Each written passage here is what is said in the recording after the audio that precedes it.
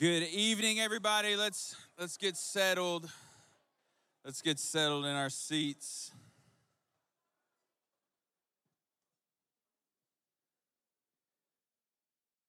And let there be a hush come over everyone. Shh. How about those hogs, baby? Oh, Chris Stapleton? That's Garland, so yeah, thanks, man. How about those hogs, man? I'm from Texarkana, so the hatred of Texas is really deep in me, so that's a big deal. Raise your hand if you rushed the field last night. Come on, man. That's awesome. Any of y'all rush the field? No? Cool. Band's too cool. Hey, Two quick things before we get started with worship. Number one, we haven't made an announcement about it this year, but we talked a lot about it last year. There's a thing called the Creatives Initiative that we like to do in college. And all this is it's an avenue for you if you're creative in any way. So it may be music or songwriting or poetry, spoken word, photography, videography, anything like that. Any creative outlet, we want you to be able to serve our church body at Fellowship College through that creative ability. So if that interests you at all, if you've got some kind of creative bend like that, come find me after the service. I'm running lights tonight, so I'll be in the back booth after this. And so come find me. Let's talk. I've got some paperwork for you to fill out and tell you more about that. So that's the Creatives Initiative. You can also, if you got a roll right after, you can email me at ryburton@fellowshipnwa.org. All right, next, serve. So kind of along with that, we want to really serve, not just in Fellowship College, but throughout totally a ton of different avenues. So that could be Sunday morning stuff. It could be Celebrate Recovery on Friday nights. It could be different ministries throughout the city. So if you would, take a picture of that QR code, and you can fill out a short little questionnaire to get more information on that. That includes, like, if you are musically talented, we could use you on Sunday nights as well, specifically keys. If Joanna's coming in from Siloam to play keys tonight, so so that she doesn't have to drive every week, that'd be great. So anything like that, if you have any musical ability, would love for you to fill that stuff out. That info will come to me, and I'll get in touch with you. So with that, let's pray. Father God, you are good, and you're merciful to us. God, the excitement that we come off of after something like a big win in a football game that's a common grace that you've given us, and it's a joy that we can experience. But God, may we be reminded that amount of joy, that amount of happiness pales in comparison in being in your presence. God, that one day the fullness of our joy will be realized. And what an overwhelming thing that will be. And so, Father, remind us of that this evening. Remind us of that as we go on throughout the week. Remind us of that in our conversations and our choices and our day-to-day. You're good. You're worthy of this praise. It's in your Son's name. Amen.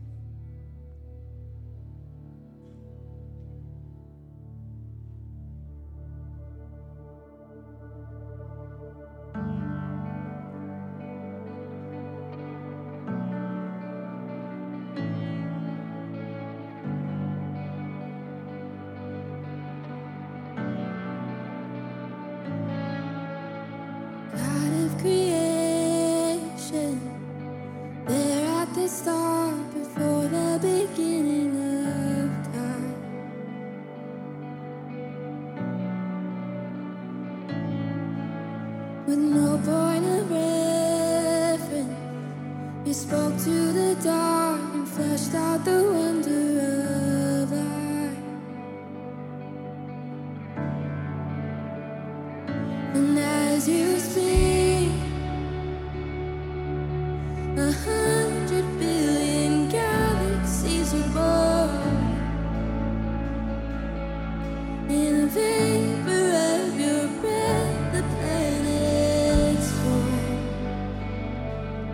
If the stars are made to worship, so will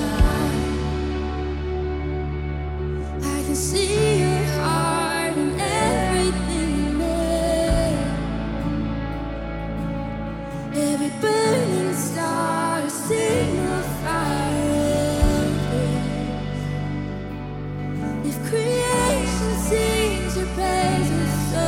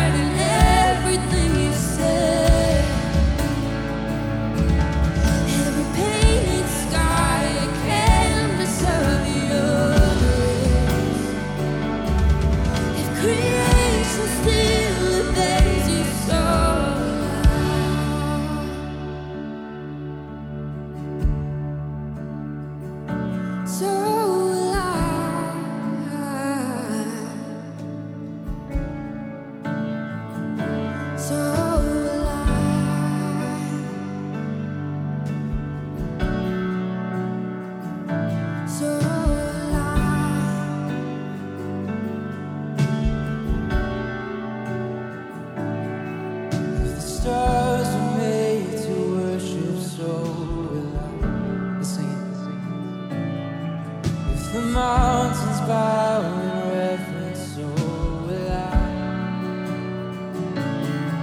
If the oceans roar your praise, so will I. For if everything exists to lift you high, so will I. If the wind blows where you send it, so will I.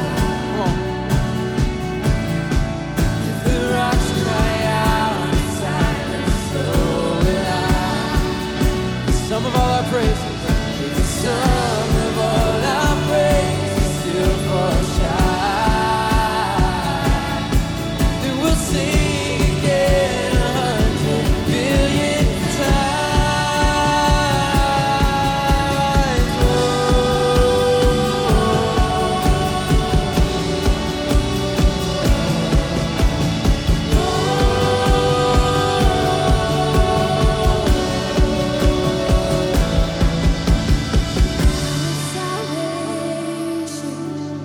You chase out my heart through all of my failure and pride.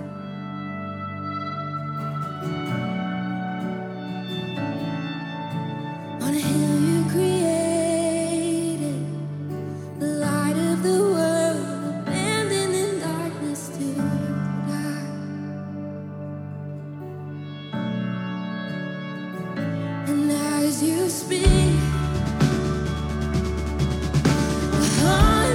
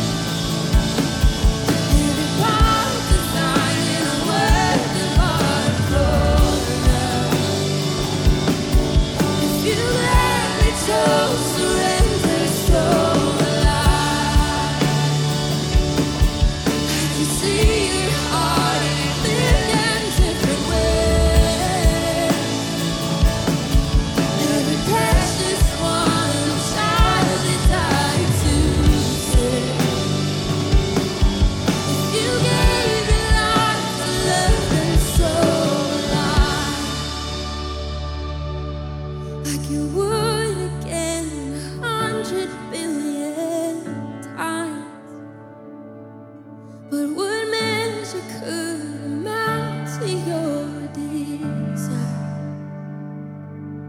You're the one who never leaves the world behind.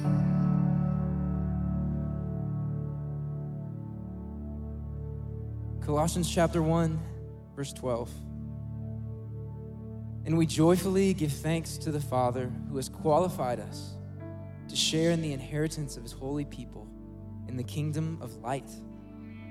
For he has rescued us from the dominion of darkness and brought us into the kingdom of the Son he loves, in whom we have redemption, the forgiveness of sins. Amen?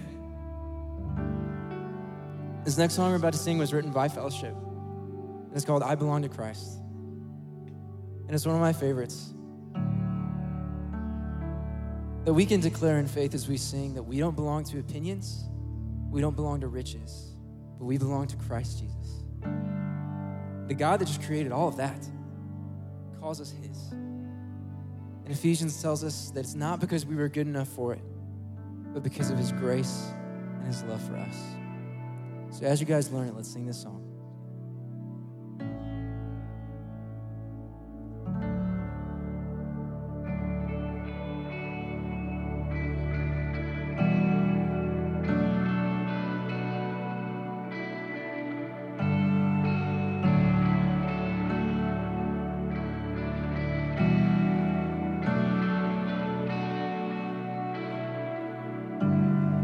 I don't belong to riches, treasures and don't satisfy. Power and pleasures and always run dry, but I belong to Christ.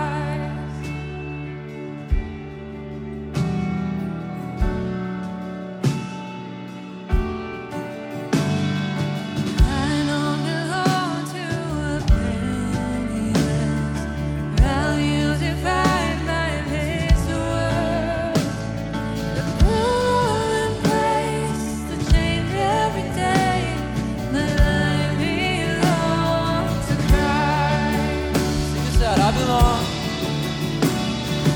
And I belong to Christ, my King. I belong to him. Drawn by his kindness, found in his love. I belong to Christ.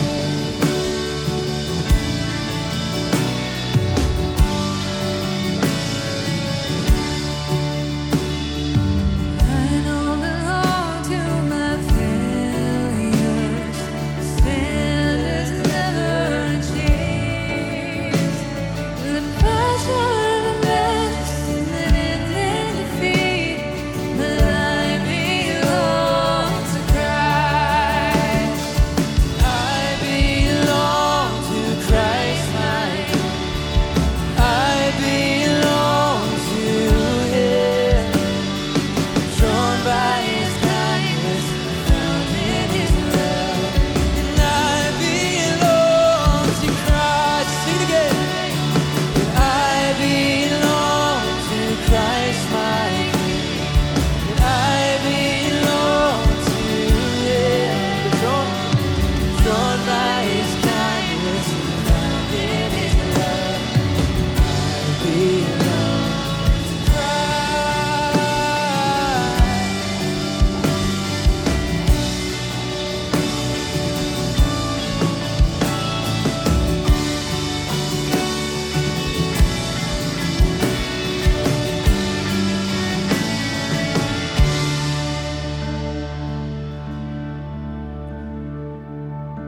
I don't belong to my failures, standards never achieved, the pressure of measures that end in defeat, but I belong to Christ. Those are the words that we just sang, and I don't think I'm alone in this, but I think that's pretty hard to believe. If I know that God is holy and that he's always right, when I look at myself, sometimes the only thing I can think of is all of the ways that I'm not stacking up. But I find a lot of comfort in this. I'm going to read this passage from the book of Micah, chapter 7, verses 8 and 9. I think we have a friend in Micah here. He says, do not gloat over me, my enemy. Though I have fallen, I will rise. And though I sit in darkness, Yahweh will be my light. Because I've sinned against him, I will bear Yahweh's wrath until he pleads my case and upholds my cause. He will bring me out into the light, and I will see his righteousness. And when I first read this passage, I could have sworn I read it wrong. Because he says that I've sinned against God, that I'm going to bear his wrath, but the next line says that God's going to plead his case and uphold his cause. What kind of God is like that? A God that we can offend, a God that we can sin against, that he will still defend us. Here's one thing, one observation. Micah knew his sin. He confessed it. I don't think confession has to be as difficult to understand or as spiritual of a word as we make it out to be. I think confession is just agreeing with God that we've done something wrong. I think that's a good way to put it. And so I'd love for you guys for just a moment, if you guys want to take a seat, we're going to spend a few moments thinking about that. There's a little more in this text to unpack, but I want to start here. If we would, let's bow our heads and let's think. And if we need to pray and confess things to God, let's do that. Be in right relationship with him.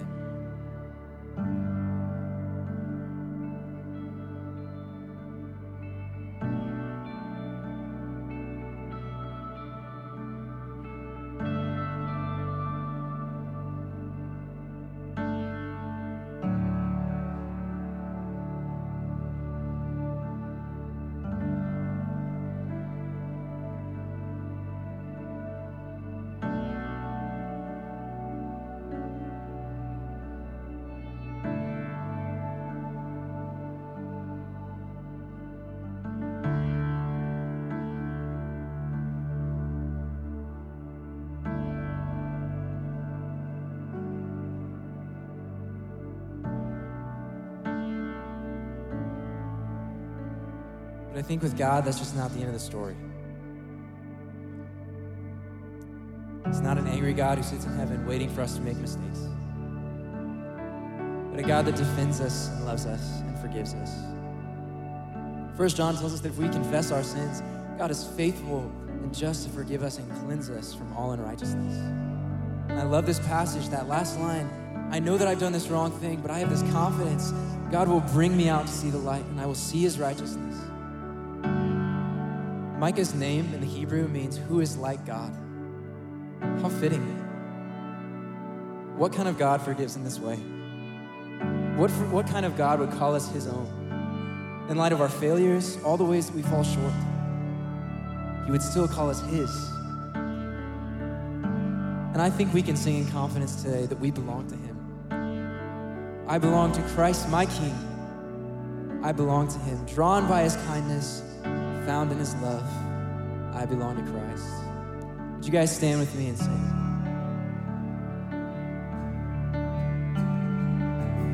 Now I belong to his kingdom.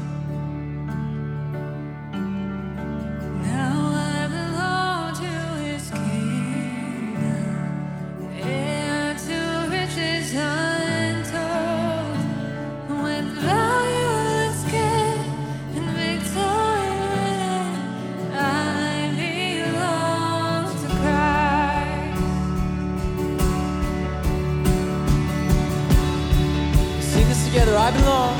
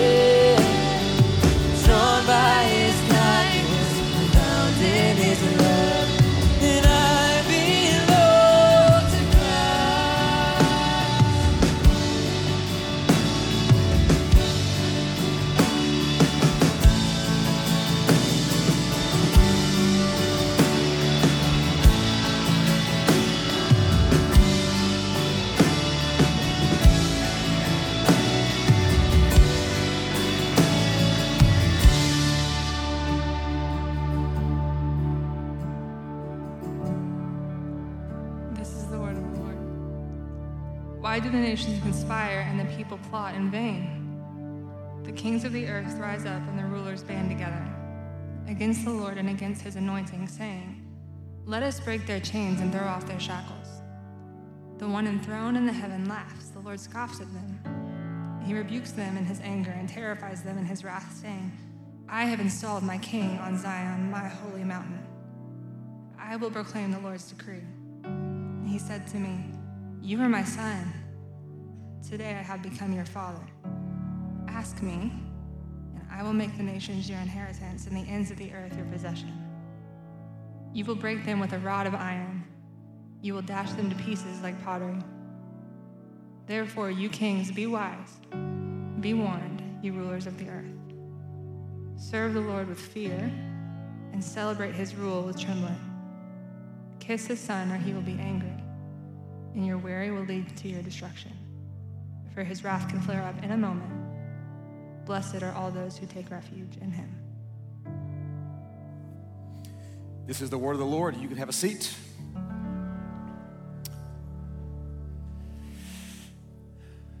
not going to say it, but 3 weeks ago, right here, I made a bold prediction. If you remember, this was it.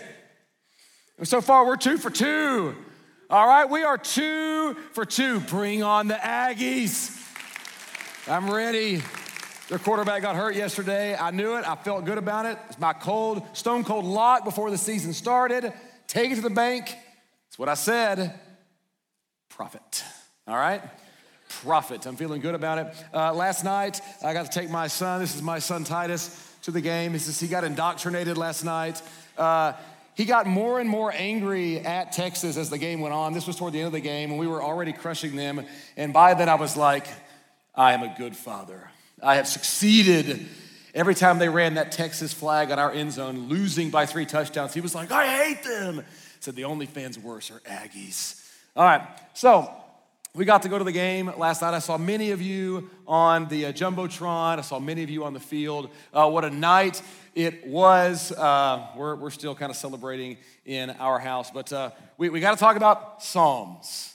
As we continue in our Psalms study, what I've noticed is there's certain stories and a certain kind of story that we love to tell.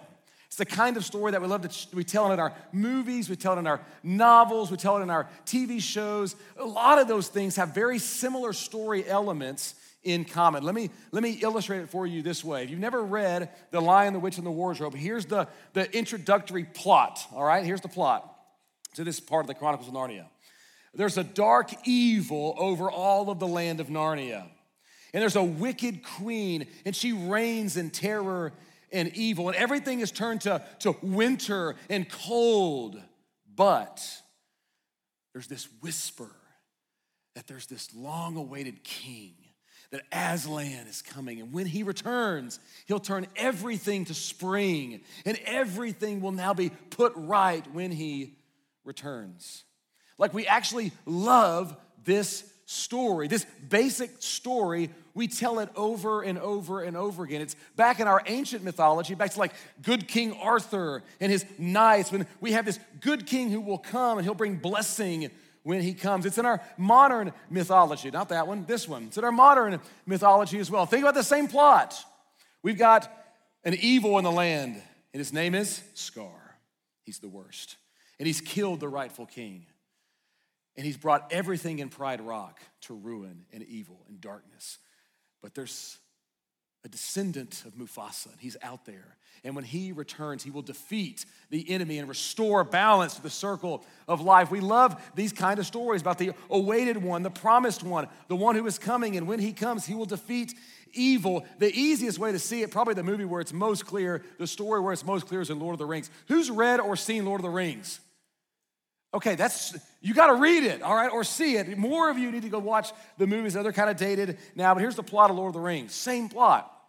Sauron has conquered Middle-earth and brought evil and destruction everywhere he has gone. But there's a whisper that there's the good king from the north. And when he comes, the descendant of Isildur, when he comes, he will bring healing with his hands and goodness to the world. Now, here's what's so interesting about this narrative, what's so interesting about this story.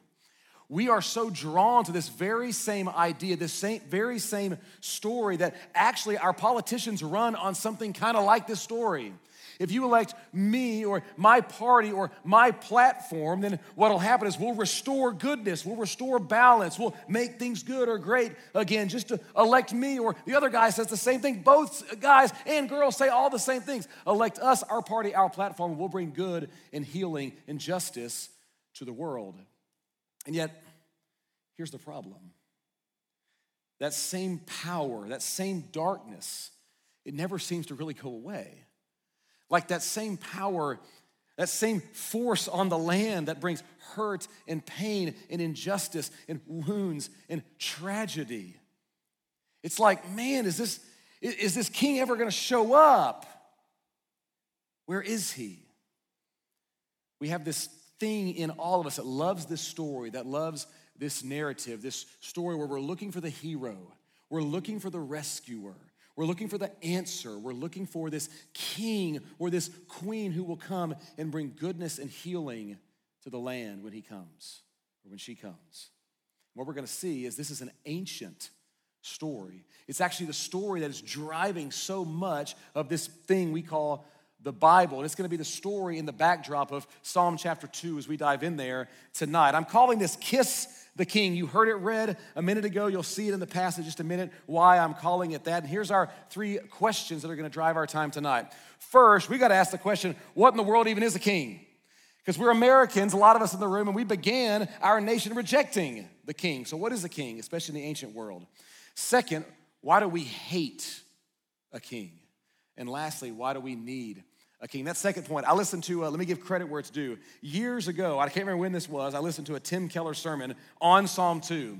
And his second point was something like we hate a king or we hate the king or something like that. And somewhere deep in my subconscious, that was lodged in there. And so that's your second point. So let me give credit out to Pastor Tim Keller in New York. It's somewhere in my brain, and I know that's what he said or something like this. Here's our 3 questions.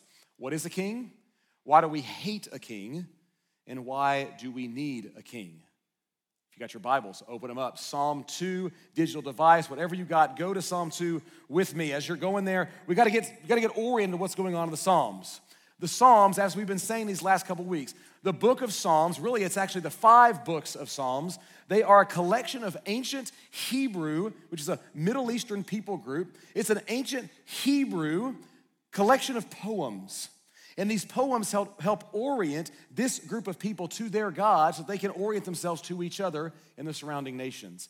And these psalms help them to tell their story and to pray their story as a gathered community. In Psalm 2, it's very strategically placed after Psalm chapter 1. We're going to look at it later.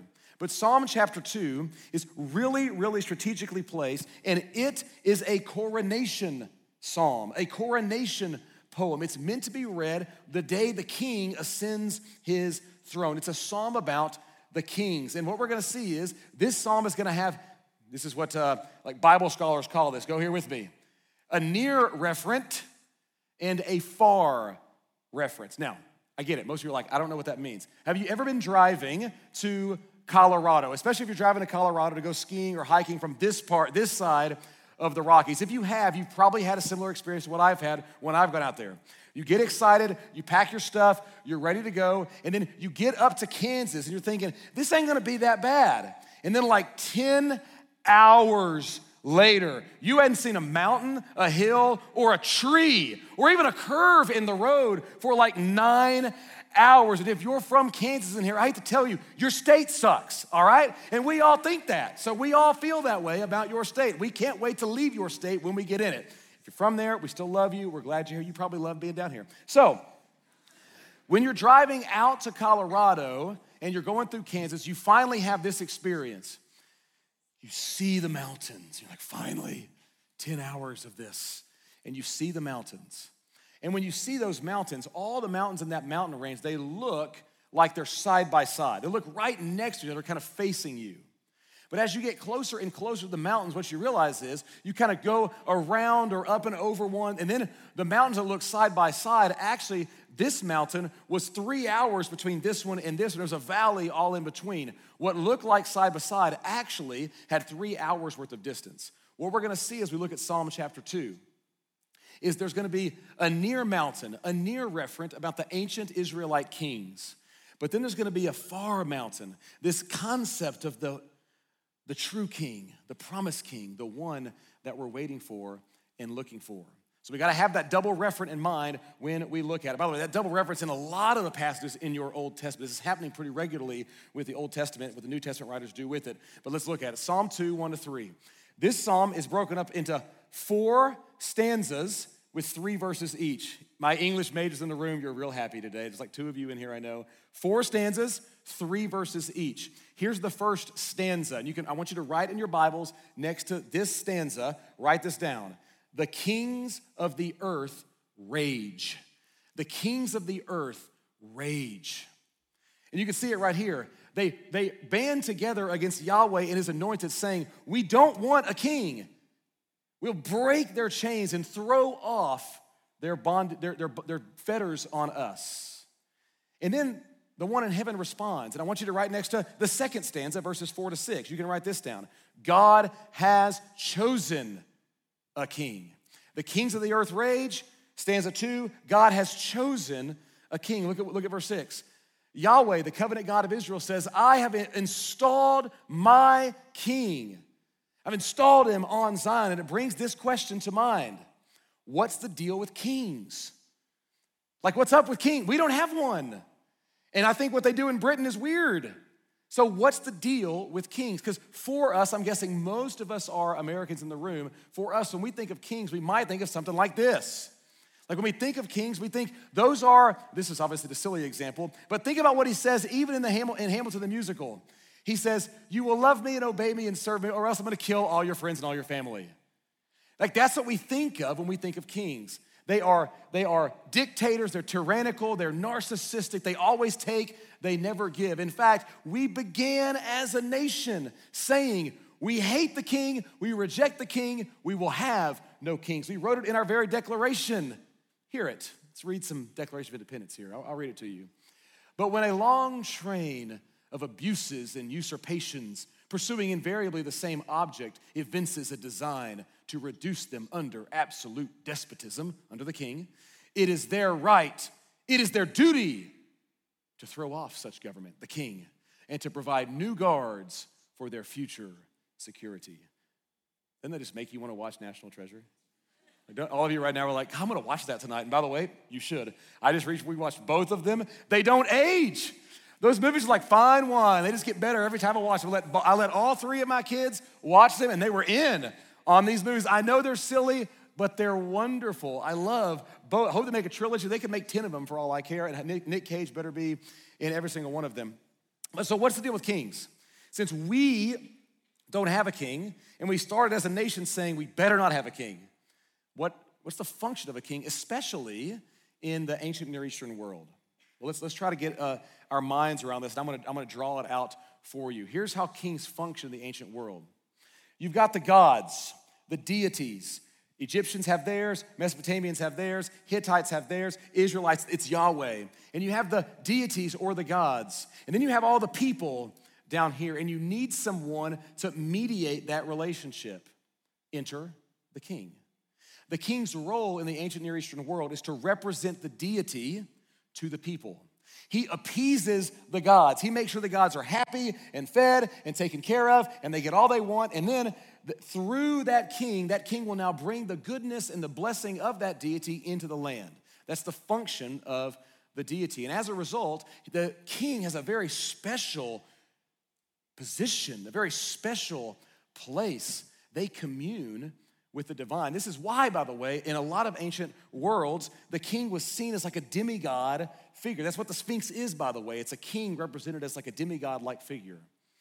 The kings were seen as superhuman, or they received a godlike status. Some were even elevated to the place of the gods. And here comes Psalm 2 along and says, Yahweh says, I have installed my king in Jerusalem. This king is the one, by the way, this is the last stanza. This is the one that you shall serve.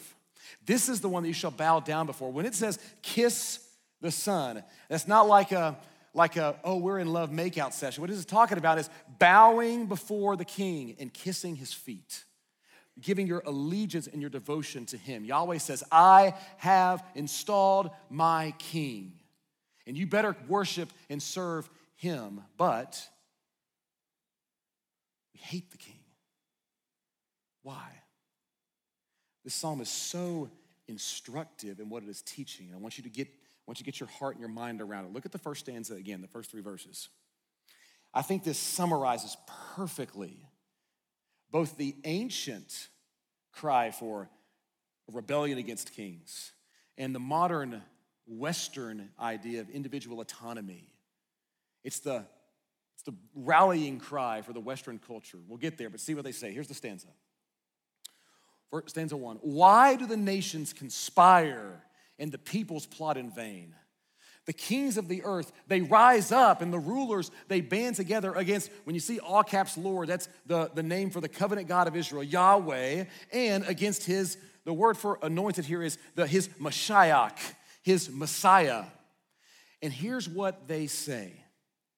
Verse 3 so perfectly summarizes what is in every single one of us. It summarizes what's essentially said in the garden in Genesis 3, when humanity will say this, Adam and Eve. It's summarized in these ancient kings, and it's summarized in our culture now. Here's what they say. Here's what we have always been saying. I will not be ruled. No one will tell me what to do. I will determine the fate of my life. Here's how they say it. These kings want to put a chain or a yoke over us. They say, kiss your feet, kiss the feet of the king on Zion. No way. Verse 3, let us break their chains. This word for chain, it's the concept of being yoked to something, having an instrument of subjugation placed over you. They say, we will break our chains and throw off our shackles. This is an ancient Near Eastern poem that I think gets at the heart of the Western, modern American mantra. I will not be ruled. I mean, we've codified it in so many different ways. This is from the poem Invictus. I am the master of my fate. I am the captain of my soul. Or we have our cultural ideas like this. Don't you dare tread on me. I am free. I have liberty. You get a king near me, that king's going down. I mean, I love the state of New Hampshire, by the way. They put it on their license plate. Live free or die. Sounds like grandma driving around like, I'm not messing with her. Man, you live free or I will kill you or I'll die trying. But somebody's dying. Man, that's crazy. Live free or die. It's this codified idea that I am autonomous. I captain my life. And obviously I think it's been codified in these kind of cultural sayings that we have now in our culture. Now, let me interact with these for just a moment. The great sin of our modern American culture is this. Here's the great sin. The great evil in our world right now is this. For anyone to tell you how you should live, who you can love, who you can sleep with, what you get to do, what you get to be. And the way we say that is this: don't you judge me. Don't judge me. I'm gonna live my life, don't you judge me. Now, it's so a part of our culture. It's the air we breathe. We all are gulping it down without even realizing it. Let me interact with it. We need to think for a moment, whether you're a Jesus follower in the room or not. I wanna ask you to go here with me just for a couple of minutes. I want you to think. A couple of points of maybe some pushback on this modern notion that we determine our truth, that we are the captain of our fate, the masters of our soul. The first point of pushback I want to give is this. Just go here with me. First is this. Our culture says we have autonomy. My individual freedom, that's the most basic part of who I am. I can determine truth for me. I decide what gives me meaning. First point of pushback is this. You're not remotely as autonomous as you think you are. Most of what you believe, stand for, fight for, even strong things you believe, most of that is from who raised you and where, the friends you've had around you, and the voices you have chose to listen to, whether that be religious people, pastors in your life, or politicians, or social media in your life, or media around you. Who raised you and where, the friends you've chosen to have, and the voices you let speak into you. And whether you are really conservative or really progressive, what you believe really strongly, largely as a result of those three things, not because you discovered truth on your own. You're not nearly as autonomous as you think you are. Here's the second pushback I want to give you. And this is way more serious, so hear me, lean in. If you say, I determine my truth, I determine meaning, and don't you dare judge me. This is what our culture's mantra is. If you say that, and then at the same time you say, I want to have a life that I know I matter. I know that I'm significant. I know that I measure up. I know that I'm beautiful enough, or whatever you want to say. Those things will always be at odds. Here's why. If you say, I want to have a life of meaning and significance where I know I measure up, where I know I'm beautiful, and yet you also say, I determine what's true in my life, then now your meaning and your significance is only ever as strong as how you feel about your meaning and significance at any given moment. You will bring upon yourself a roller coaster because your assurance of your significance, your assurance of your beauty, your assurance that you matter is tethered to how strong you feel about it and your truth in that one moment. Hey, by the way, welcome to anxiety. Do you realize this is at the very heart of why so many of us are filled with anxiety, filled with fear, terrified to face the future, and struggling with so much depression? I determine truth, but I want to know I'm beautiful and significant. Those were always going to be at odds. We need something outside of ourselves to give us our significance, to tell us that we matter, to tell us that we measure up. And here's the worst part. Each one of us knows it. Each person that you come in contact with that isn't following Jesus knows it. And what we do is we reach out and ask something to give us our significance. Ask something to give us our sense of beauty or to help us know that we matter. We do it with celebrities.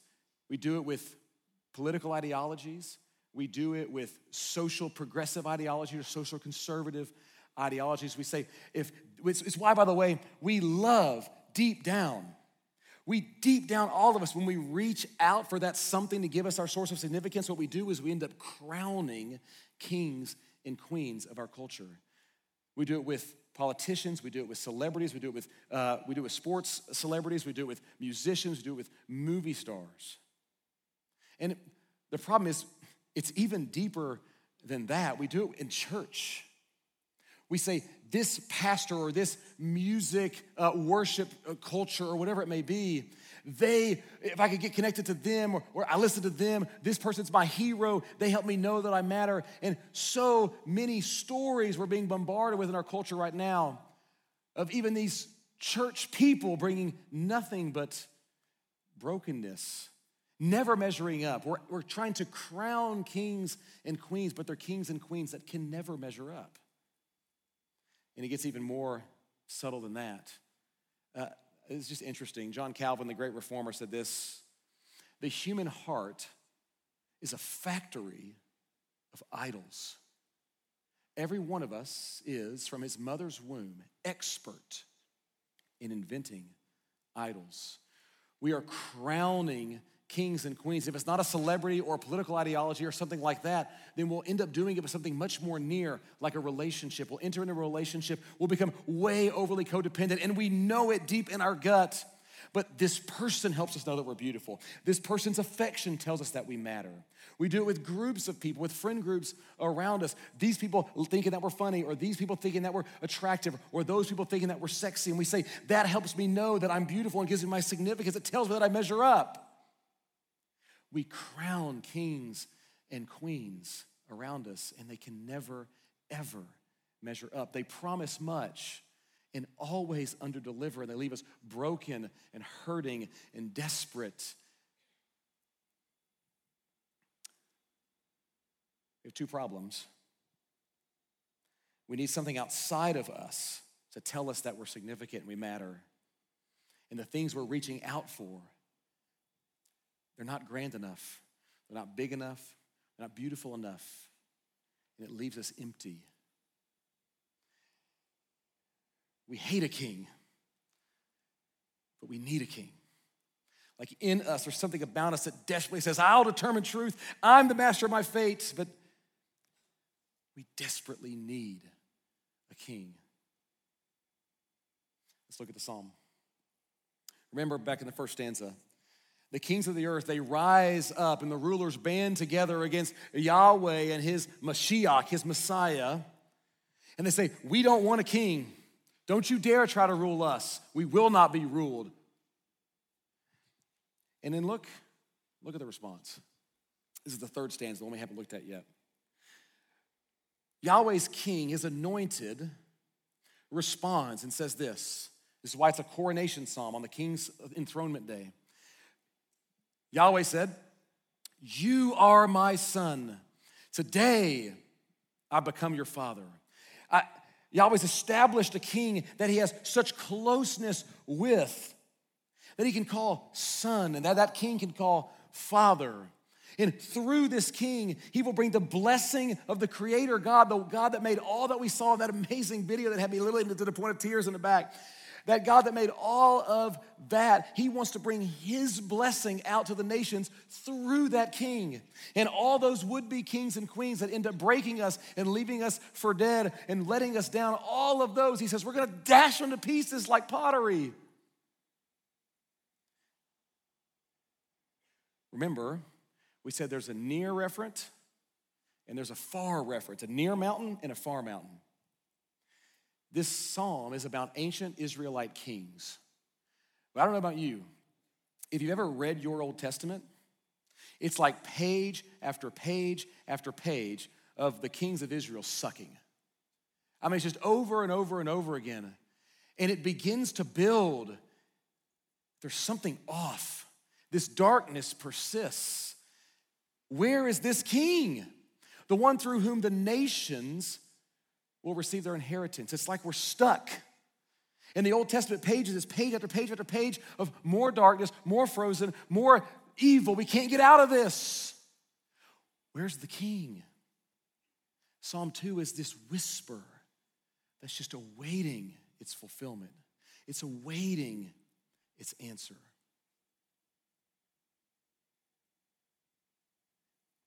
And then, when we turn the page into the New Testament, when we turn the page, what we're going to see is that whisper, that all those stories ultimately have their ultimate reference point. That whisper has come to be.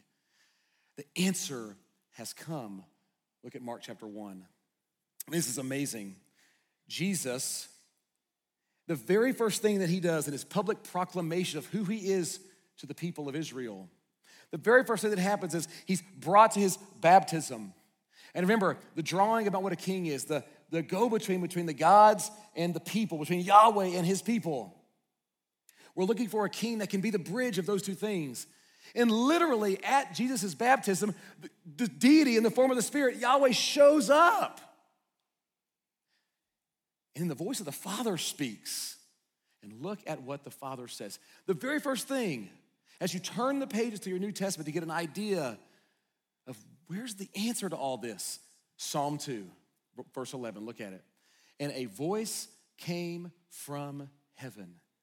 You are my son. This is him. This is the one you've been waiting for. This is the answer. This is the hero. He's here. This is the one I love.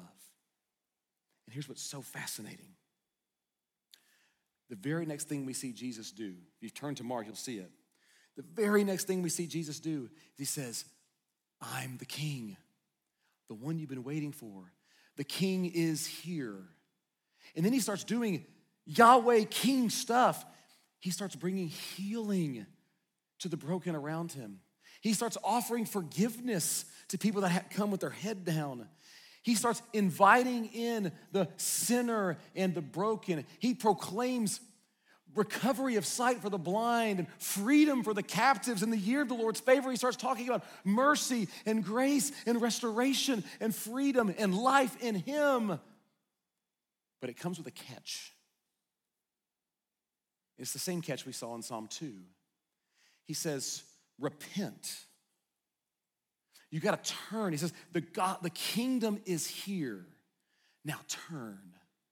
What that means is all other kings, all other queens that would demand your allegiance and your attention, to hell with them.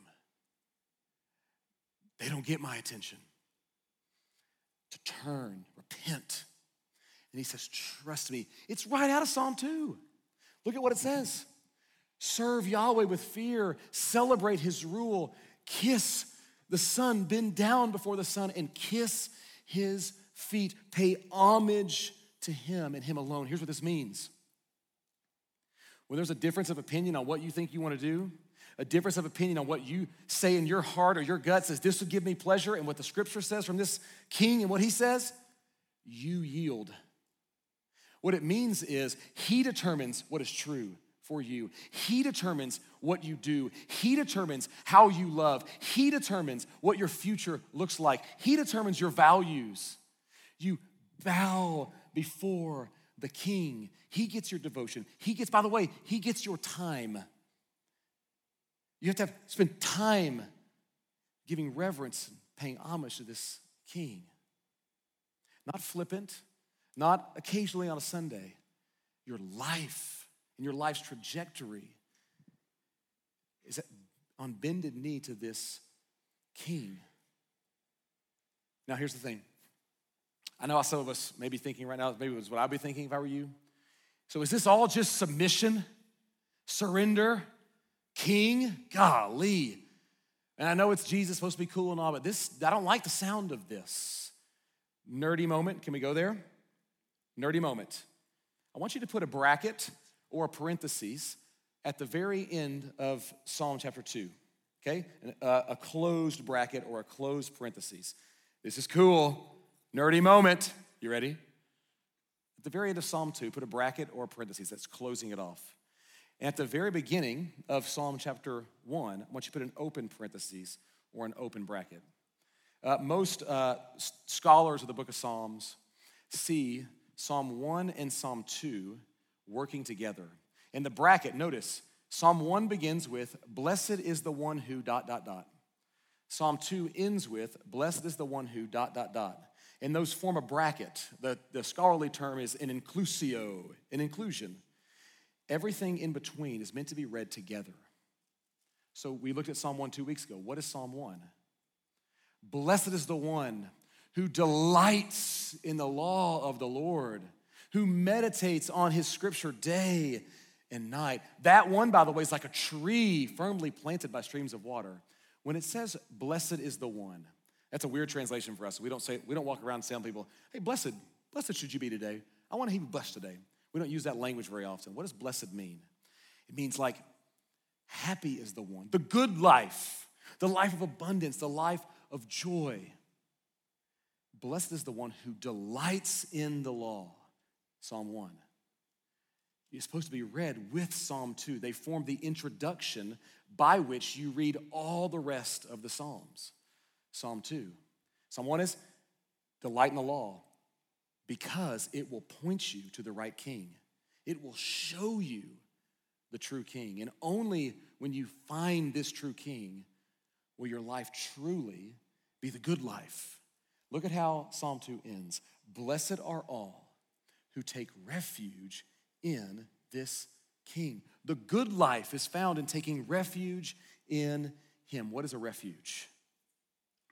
If you're in battle and there's arrows and bullets whizzing at you, the refuge is the place where you can get shelter from the arrows and the bullets flying. If you're in a storm and the wind and the rain is beating down on you, the shelter is the place where you've got cover If you're in a flood, the shelter is the high ground. For some reason, this picture came to my head because so many, the hurricane that we had, the flooding that we've seen in Germany and in Japan and in China, this picture came to my head.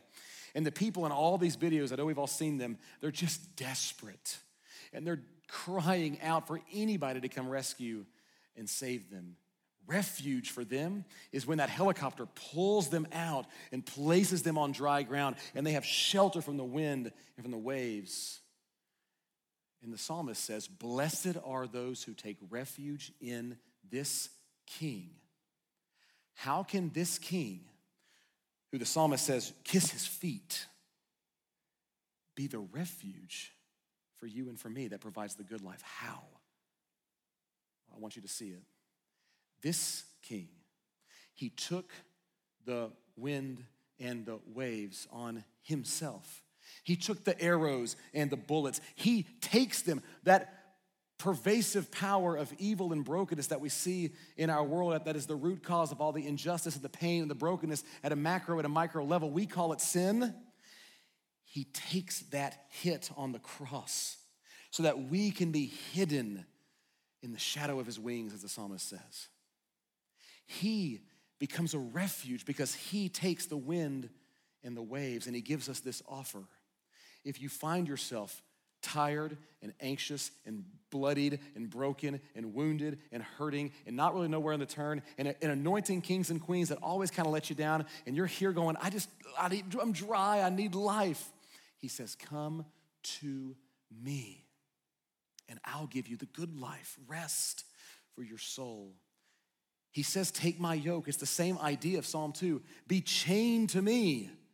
But it's not just submission.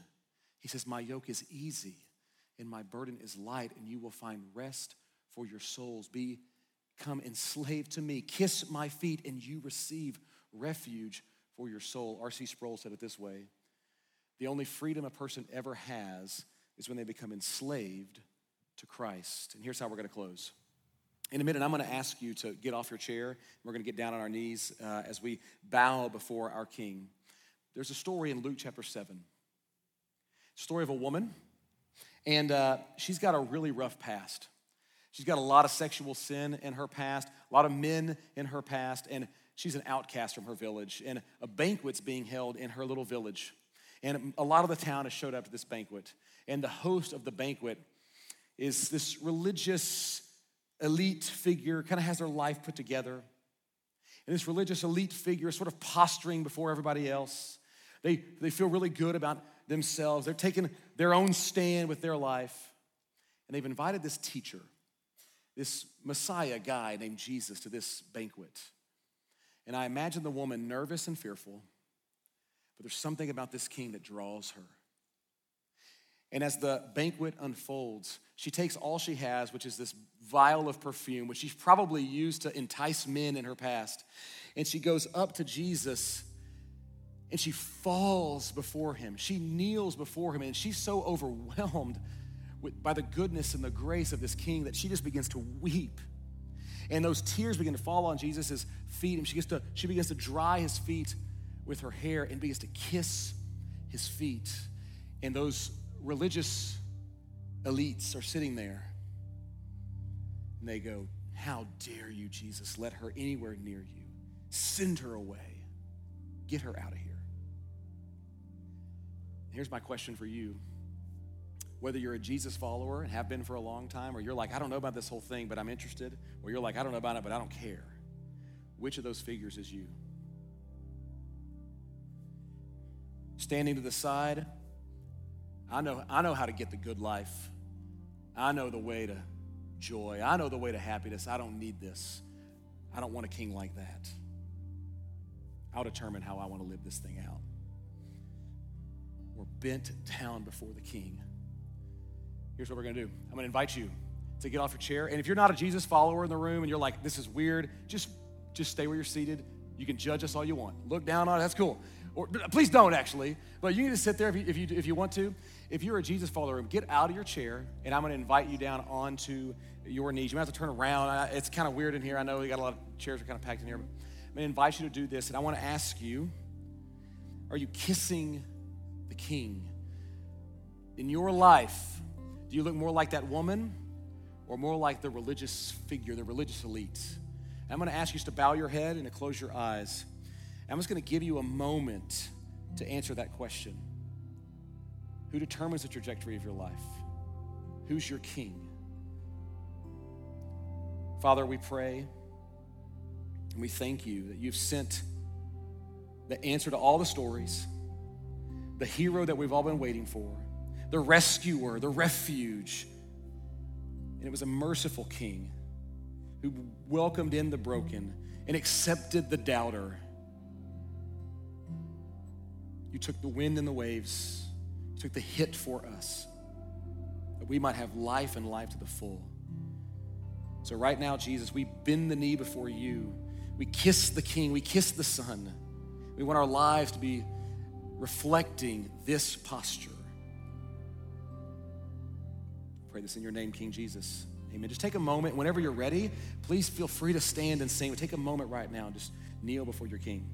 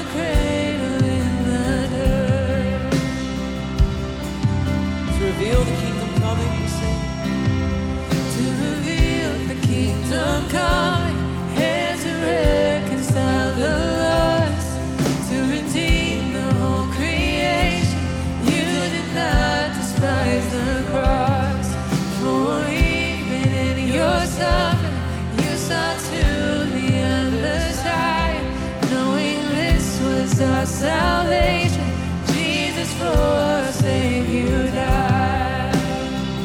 Sing this together, praise the Father, praise the Son.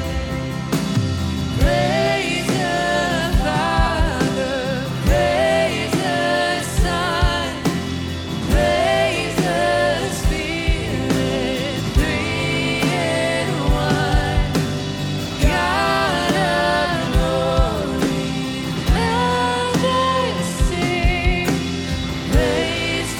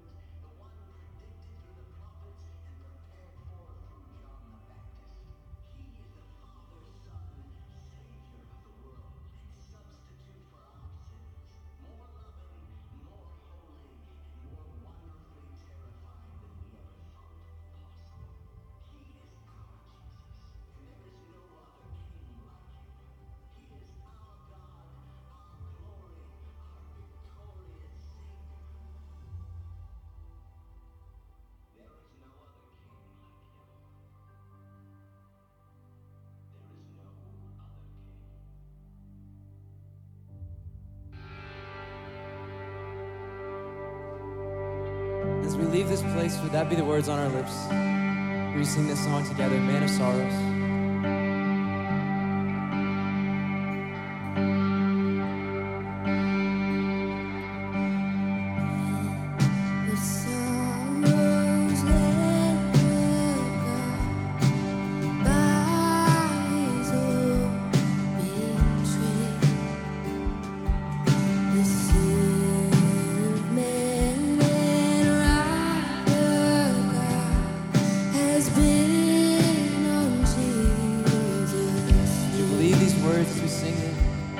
Over